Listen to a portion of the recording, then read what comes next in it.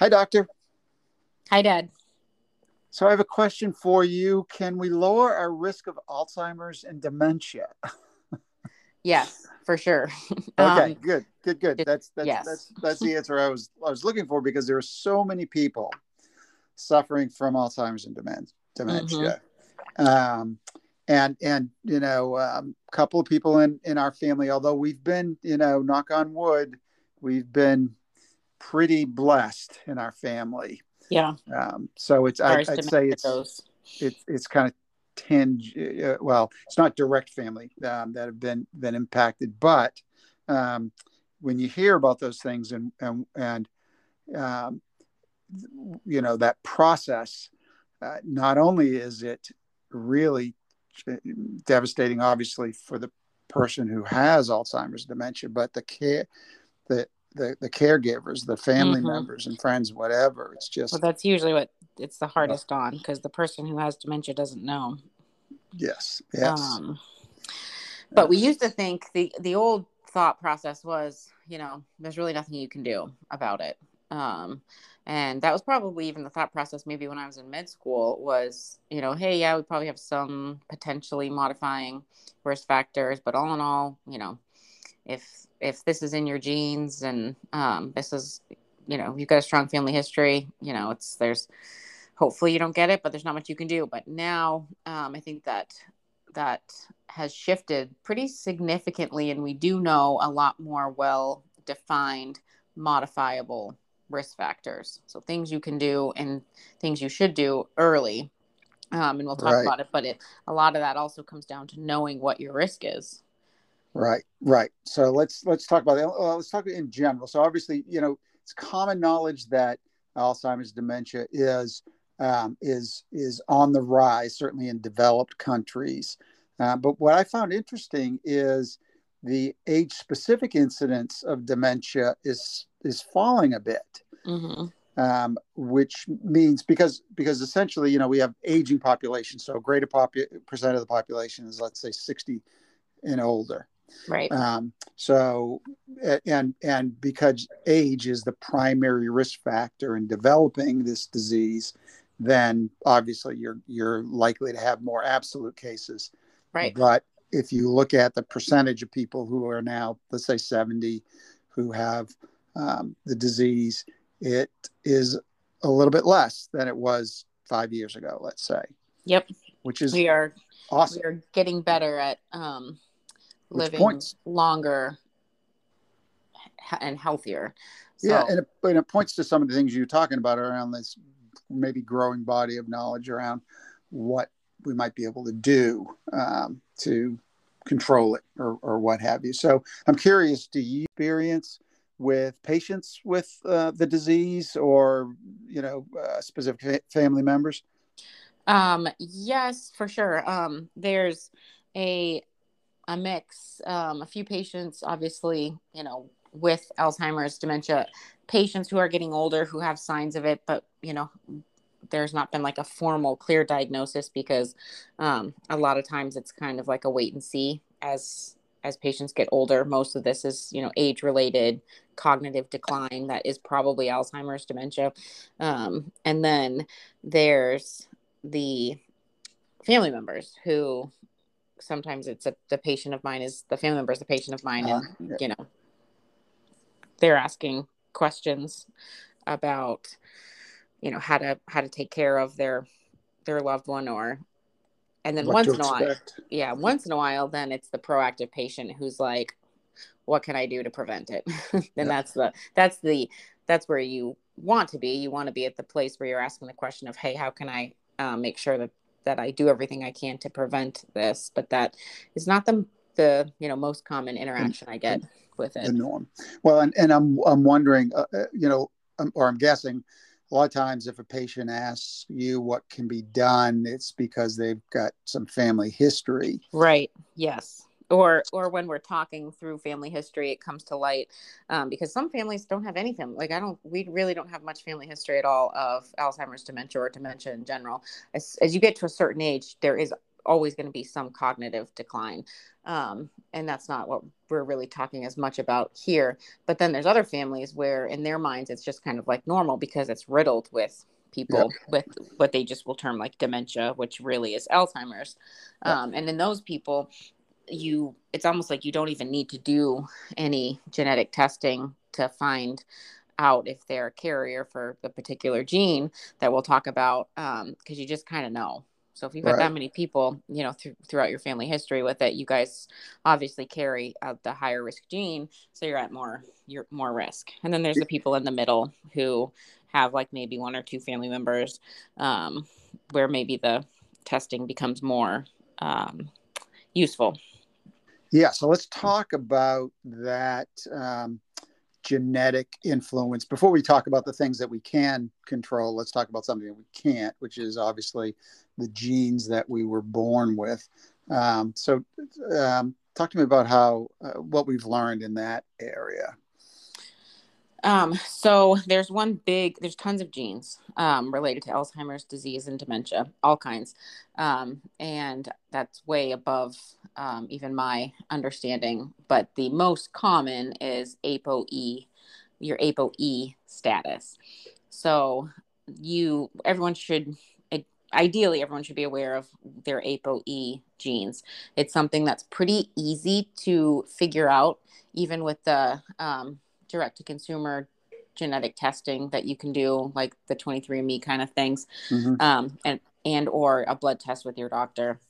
So you want to know your ApoE status. So you inherit one of the genes or alleles from mom and one from dad. So you get two different copies, and you want to know which type of ApoE you are, because it's really the first and biggest gene identified to have the strongest impact on your risk of getting Alzheimer's disease. So everyone has an ApoE gene. It's just a matter of which type of gene. Everyone has two, one Yep. from mom, one from dad. But which variant of it you have is what differs and what confers right now the biggest risk of you getting Alzheimer's dementia. And then, in the past, it was like, well, why do we care about knowing it if you can't prevent it? Like, why do I want to know that my risk is tenfold if I can't do anything about it? Well, you wouldn't, but you can do some stuff to mitigate your risk. So that's why you do want to know, and why this becomes more important, because researchers estimate that half of people diagnosed with Alzheimer's disease have the ApoE4 gene. So E4 is the one that's most closely correlated with the high risk of Alzheimer's disease. So obviously, if you get one from both parents, if you inherit two of the E4s, so your ApoE4 / ApoE4, those are your two, that's going to give you the highest risk. The highest risk, yeah. So it's associated also not just with Alzheimer's dementia, but with an earlier age of onset. Having one increases your risk, and having two greatly increases your risk.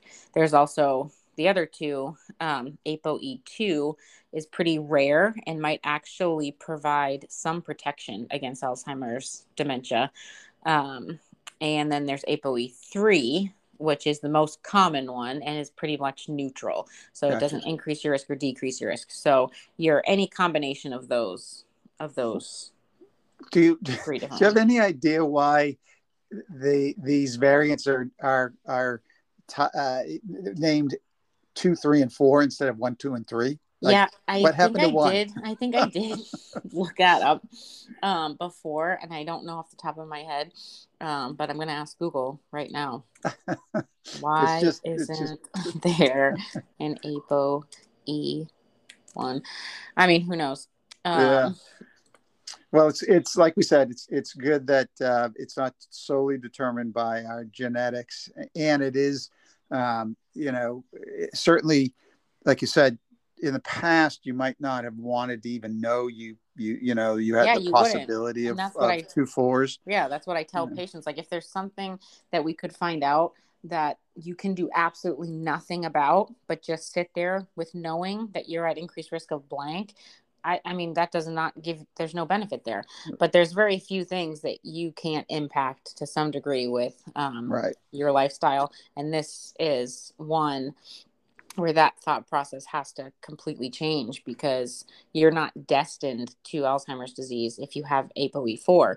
You're at greater risk, which makes it that much more important to mitigate your modifiable risk factors. So a good analogy might be cardiovascular disease. Right. There are certain genetic kind of proclivities that cause you to have a higher risk of, obviously, cardiovascular disease, most specifically, dyslipidemia or blood Mm-hmm. lipid issues. But heck, you now we don't we don't genetically test for those necessarily, because there are biomarkers like your LDL level, let's say, that we can use, but you don't have the biomarkers for Alzheimer's and dementia that you have for cardiovascular disease. So therefore, the genetic testing becomes somewhat more important in determining how at risk you might be, and therefore how focused you should be on kind of controlling your risk factors. Right. Yep. Right? So there's it's interesting. A lot of the information we will be talking about is coming from the Lancet Commission. So the Lancet is kind of the equivalent to in the Americas the Journal of the American Medical Association. So very prestigious medical journal published in the UK. There's a commission that has been looking at these modifiable risk factors since 2017. It's a panel of doctors, epidemiologists, public health experts, and they're looking at hundreds of different types of studies to identify risk factors. They initially identified 9, which we'll talk about: high blood pressure, lower education levels, impaired hearing, smoking, obesity, depression, physical inactivity, diabetes, and low levels of social contact. And then in 2020, they added 3 more: excessive alcohol consumption, traumatic brain injuries, and air pollution. And they calculated that 40% of dementia cases worldwide could theoretically be prevented or delayed if those factors were eliminated. Now, that's in a perfect world. Yeah. But that's substantial. Still a big number. And what that implies, I think, someone may tell me my logic is wrong here, but I think what that implies is any individual person could potentially reduce their risk by 40% by controlling those risk factors. Right. Yep. Which on an individual basis is a pretty big number, particularly if you're in one of those genetic, kind of populations. So, and so what they've done is they've kind of separated those risk factors by where in your lifespan you are. And I think what's interesting, and again, I'd use the analogy to cardiovascular disease, is that similar to cardiovascular disease, it appears that Alzheimer's and dementia is something that takes a long time, obviously, to develop. And its roots may go back to, when literally potentially childhood, or certainly early to midlife, let's say adulthood. So it speaks to why, in your 20s, let's say, or even as a parent, you might want to have your kids genetically tested for to know early. To know. Yep. Yeah, and I just think that'll become more the norm, to have your kids tested, just so you're aware of what risk factors. Now the flip side to that is kind of something that I often will talk to patients about. So let's say we find in their labs that they have high cholesterol, and we need to work on that, or we find that their insulin levels are high, and we're worried about progressing to prediabetes, or they have prediabetes and we're worrying about progressing to diabetes, or we have diabetes and we're trying to control that as best as we can. The in addition to medications when they're needed, the treatment to help control all of these things is the same as this. Gotcha. For the most part, you know what I mean? So usually when I'm like, okay, your cholesterol levels are a little bit high, we don't need to do medication, but they're higher than we want them. And, this and this is too high. And we'd want to try to lose weight, and it's like a little overwhelming, but hey, guess what? What you need to do for all of these things is exactly the same. So that's the positive. It's like, you need to make sure you're sleeping well. You need to make sure you're eating, whole food, plant-based kind of diet. You want to minimize processed foods and saturated fats, and you need to exercise. And this is how you want to exercise. And so a lot of that is the same as this. Yep, exactly. So it's great to see that crossover there. So we're going to take this again through kind of chronologically in someone's life. So beginning in early life, the only risk factor that's kind of they've been able to identify that with an early life connection is education. So talk to us a little bit about how that is correlated.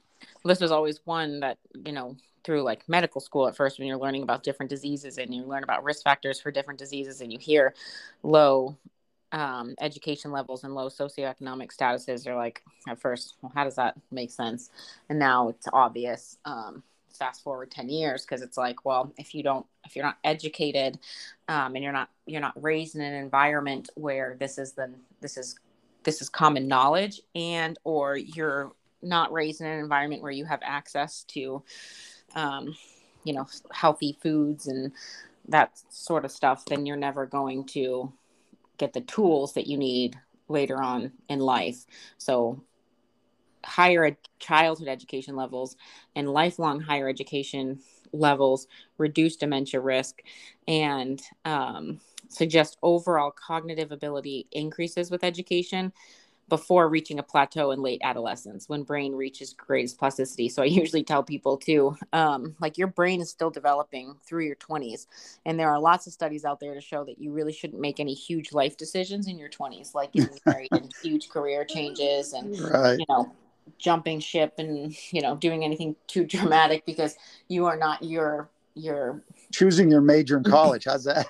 Exactly. Like you do that 30. When you're 18, and it's crazy because you don't even know, you're not fully formed, developed yet. Your brain is still developing.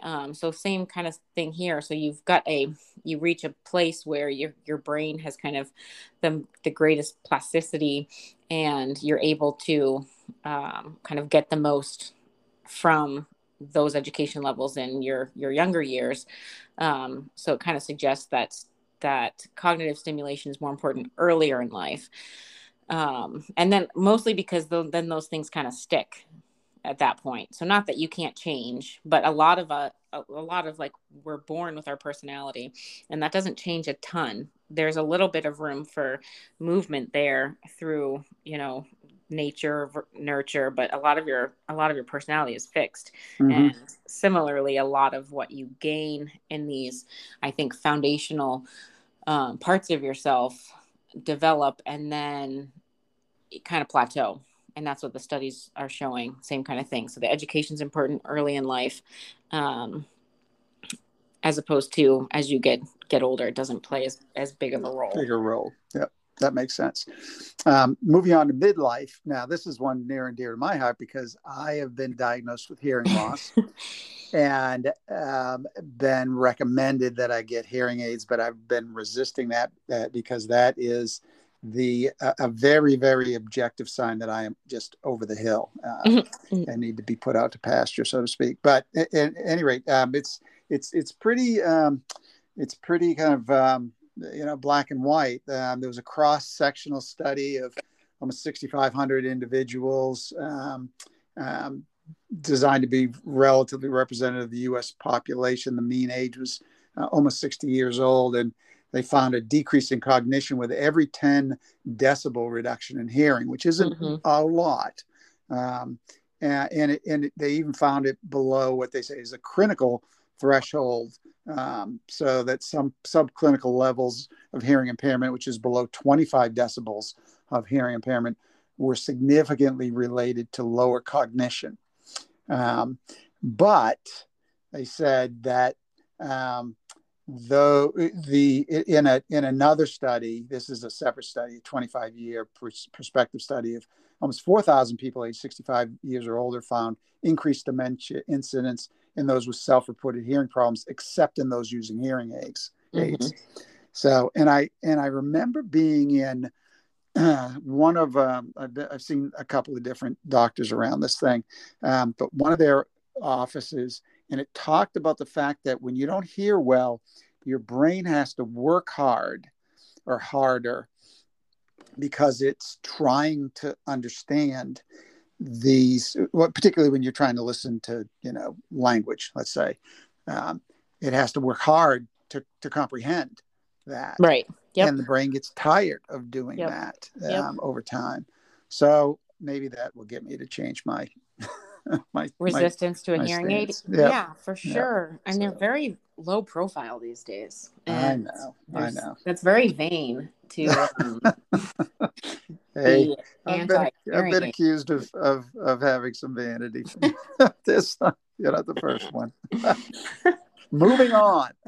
In the interest of time. The next thing in midlife, TBI, so traumatic brain injuries, head injuries, significantly increase the risk of dementia. So this is something I always think about when you think about like your kids in sports, and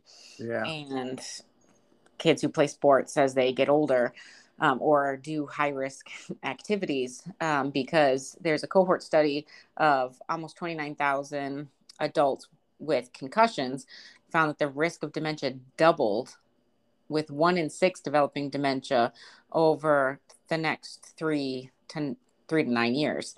And then interestingly, those taking statins, so statins are the medications that help decrease your bad LDL type cholesterol. Those taking statins had a 13% reduced risk of dementia compared to those who are statin free. So further randomized controlled trials might show statins would help mitigate those with injury-related brain swelling, oxidative stress, and amyloid protein buildup and inflammation. If you've got someone who's had a history of a pretty significant concussion, I mean, I see people who are on their third. And concussions don't just happen because you're on a football field and you're slamming into other big football players. They can happen because something falls on your head. They can happen because, someone slips and falls.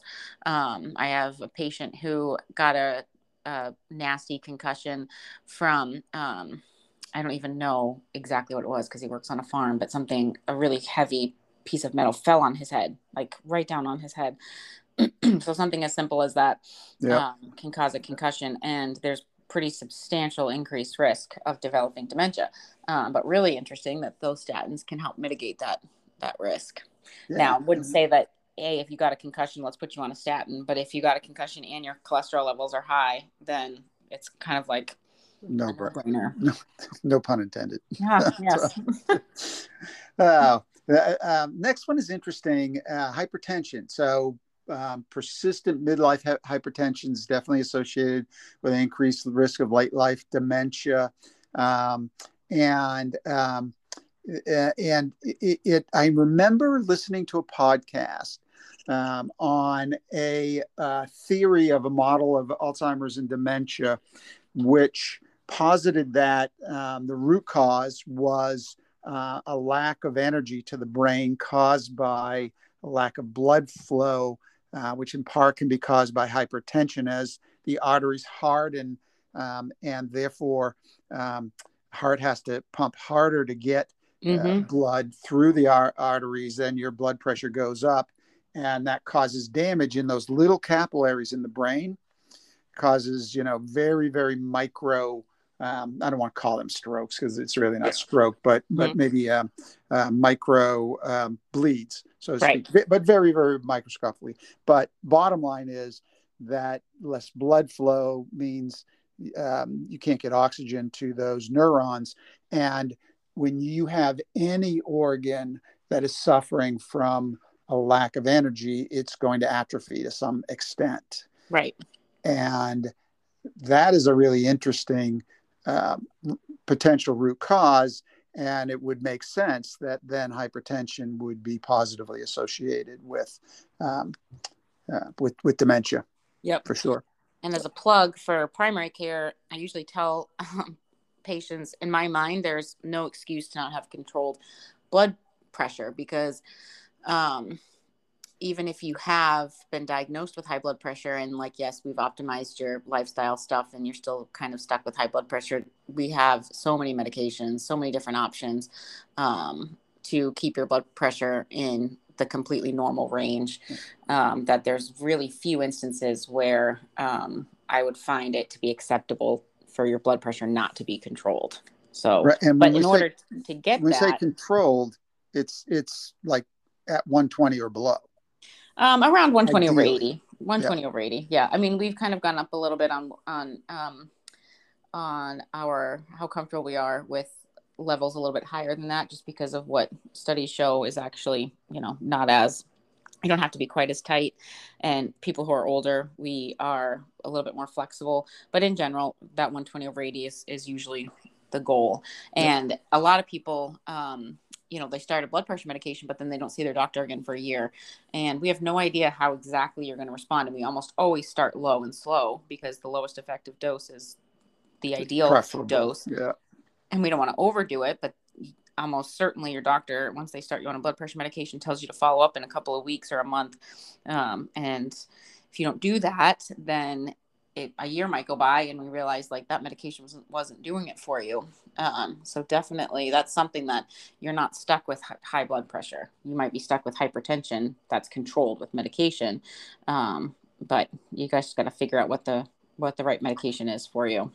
Yeah. And as with all of these, they're a crossover. So if you're controlling hypertension and it's beneficial from a cognitive perspective, it's obviously beneficial from a cardiovascular perspective as well. From a metabolic perspective, everything. Across everything. Okay, so talk to me about alcohol, and don't tell me that I have to give up wine, please. I hate talking about alcohol with people because at the end of the day, any amount is toxic, right? There is no it is a poison. Healthy amount. Yeah. And it is related to and found a pretty strong relation to a lot of different, obviously, negative health outcomes.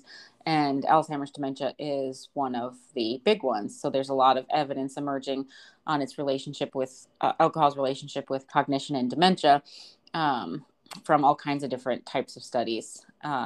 So there is a longitudinal study, 5 years, 31 million people admitted to the hospital. Yeah, that's a lot. Found alcohol use disorders, and what we mean by that is harmful use or dependence on alcohol were associated with increased dementia risk, calculated separately for men and women. So the relationship of dementia with alcohol use disorders was clear in the earlier onset dementia. So those who are diagnosed at less than 65 years of age, in which 56% had an alcohol use disorder noted in their records. Over half of people diagnosed with early onset dementia, meaning you're diagnosed at less than 65, had alcohol use disorder somewhere in their medical records. So, right. And clearly less than 56% of all the population had alcohol use disorder. So disproportionate number. And then another review that incorporated 45 different studies of light to moderate drinking using different definitions reported a reduced risk of dementia compared with not drinking. But risk was not reported separately for men versus women. And drinking less than 21 units of alcohol per week might be associated with a lower risk of dementia. But I usually caution people with all this because we saw what happened with the alcohol's protective, for heart disease at, 1 or 2 glasses of wine a week that came out. And then all of that was found to be incorrect not too long after. When you look at this and you see a 56% increase in risk of early onset, or 56% of people with early onset dementia had alcohol use disorder, and people are like, well, I don't have an alcohol problem. I drink in moderation. what's defined as alcohol use disorder is any more than 1 drink a day for women and 2 drinks a day for men. And you can't save up your drinks because binge drinking is considered, I want to say, any more than 3 in a time frame. So think about how many people would technically, who would never think that they have an alcohol quote unquote problem, would classify under this definition of an alcohol use problem. Okay. You know what I mean? Yeah, no, I agree. And it is, that logic makes perfect sense. So the next one we have to talk about for a midlife risk factor is obesity, which doesn't, kind of logically connect necessarily to the working of the brain. But and who knows what the causal factors are, but it's definitely correlated. So in a couple of these studies, so particularly, the typical way to measure obesity is body mass index, which isn't a perfect measurement.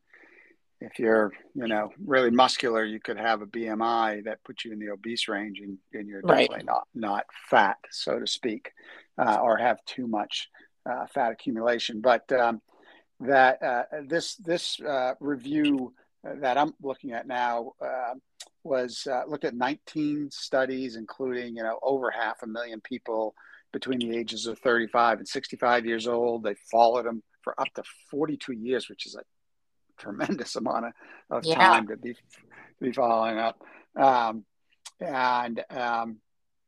It definitely reported that obesity, meaning a BMI over 30, was associated with late life dementia, but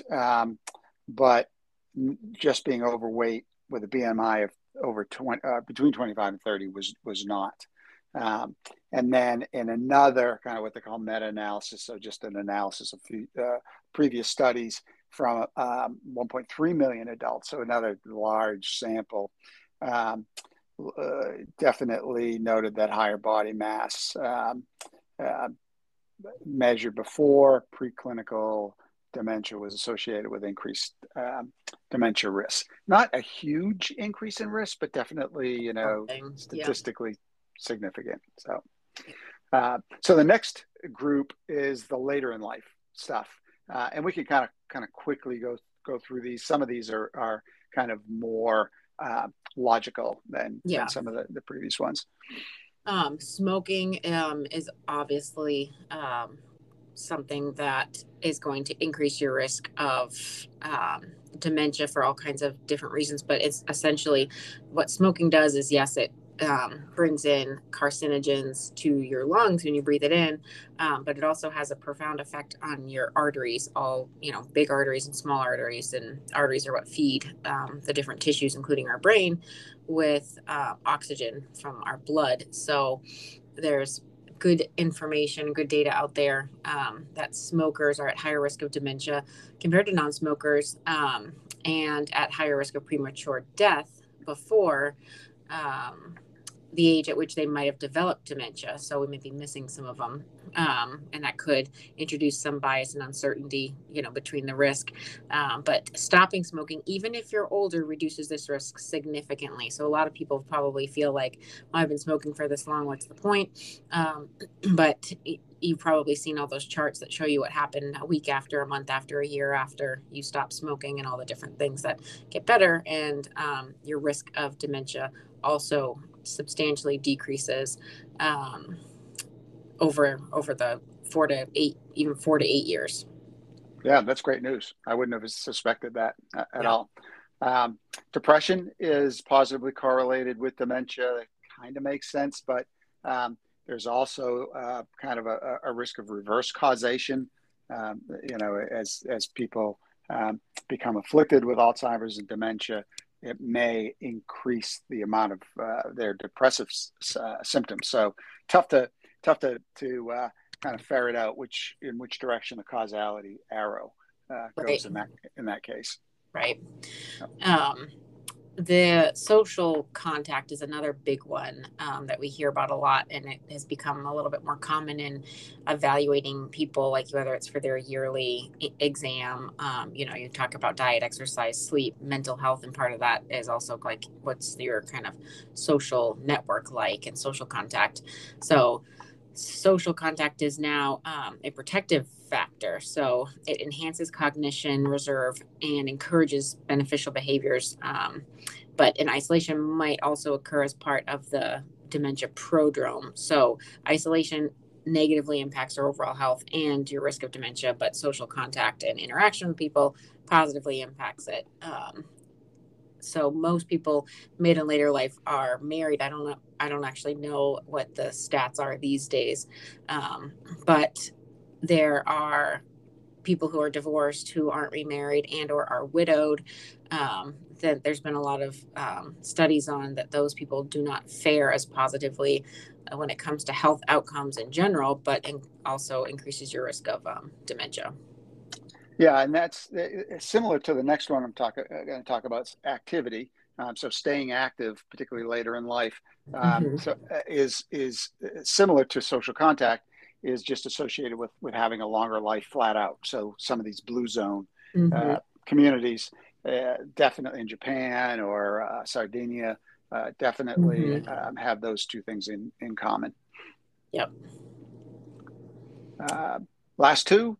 Yeah, just a couple more. So activity. This one is obvious, right? We always talk about exercise improves all sorts of different things. Cardiovascular health, if it's something that's linked to your cardiovascular health, it can similarly be linked to your risk for dementia because the factors at play are similar. Again, risk of decreased blood flow to the brain.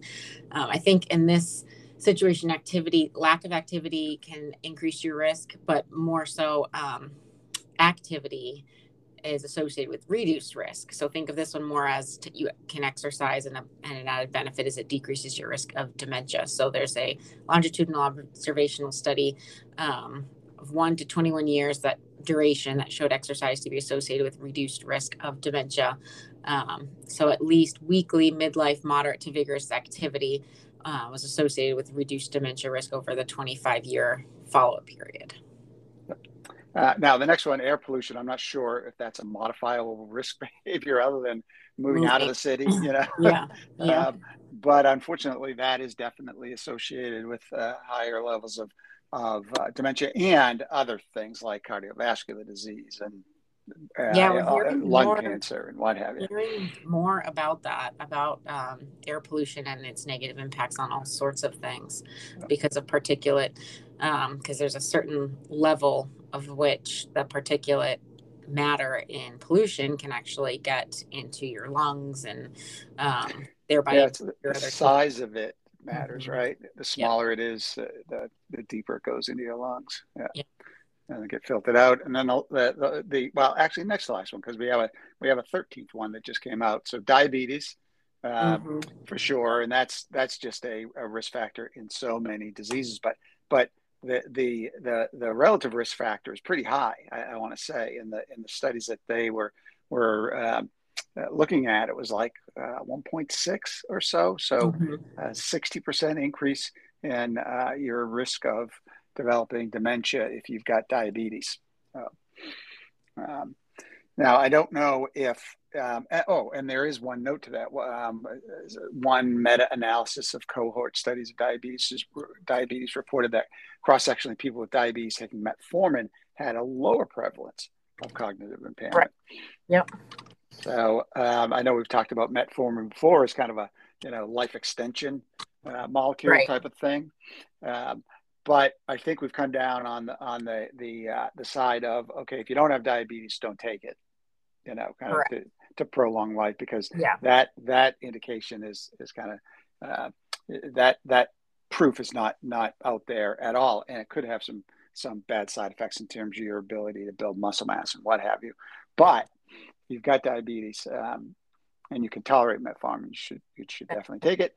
Yep. And then the last one, I know we've gone through a lot of these here. Was it an interesting Vision. one? Yeah. Yes. Vision So this was recently published in the a neurology journal, JAMA Neurology, and it showed that they used health and data from the health and retirement study, and they estimated that 1.8% of Alzheimer's dementia, or about 100,000 cases, could have been prevented with healthy vision. So as your vision deteriorates for whatever reason, but as you age, usually you develop cataracts and that sort of thing. It impairs your vision, get blurry vision, and there's kind of like long standing, slowly progressive effects from that. And with people, you usually notice an acute change in your vision. Like if you have a retinal detachment, it just goes from fine to not fine. But these slow, gradual vision impairments that you kind of don't necessarily make you go, oh, I need to go see somebody for my vision. And you go years and years without eye exams can definitely shown to increase your risk of dementia, Alzheimer's dementia. Right. So go get your glasses, go get your cornea replaced if you need to, go get your cataracts done. We'll get an eye exam. Or an eye exam. Yeah, let's start with there. Okay. So I think we've got across 13 different risk factors. Now, the great thing about it is all of these affect all kinds of other bodily, functions of and all sorts of components of health span in general. So to the extent that you're lowering it on the basis of some other reason, then it's also going to help you in terms of Alzheimer's and dementia.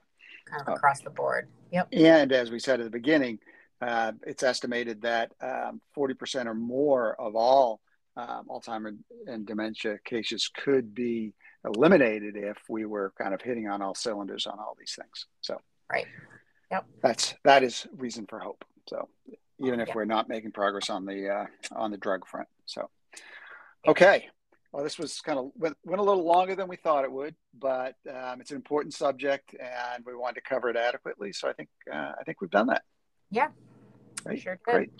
Okay, I'll let you get back to your busy day, and I'll get back to my less busy day. How's that? All right. Okay. Take care. Love you. Bye.